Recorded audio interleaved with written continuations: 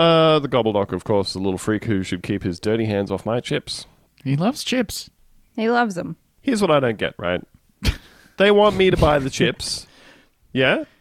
But they want me to pay money for the chips. Yeah. There's also this fucked up little alien guy. Yeah, this freak on the crawl. He's running around at nighttime, breaking into Yeah. places and stealing the chips, and they're going to pay him money to be the spokesman for their company. You want me to buy chips knowing there's a 50-50 chance your mascot will take these chips from my hands before I have a chance to eat them. Laughing the whole time. Exactly. I've paid good money out of my paycheck that I worked for, and I wake up in the morning to find a bunch of empty Smith's bags and fucking crumbs all over the floor of my kitchen.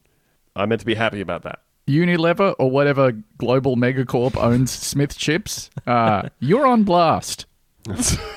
Lock that thing up Yeah, get him. Lock that thing up. and stop paying him. Jesus. You know how in movies like say E.T., there's always like a nefarious government organization, a shadowy organization that's trying to get a hold of the alien to do some experiments on it. I think it's NASA in ET. Oh, NASA. NASA, sorry, yeah. I would support them doing that to the Gobbledoc. All right. See You're a what blast, happens bro. see what happens when you hit him with a big lead pipe. I'm yelling from the back of the room. Cut open his stomach. See what he's eating. Oh, it's just chips. Just wet chips in here. Hey, thanks for listening. It's Andrew here.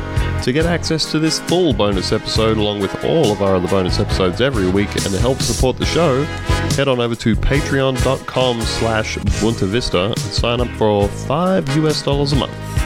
Bye.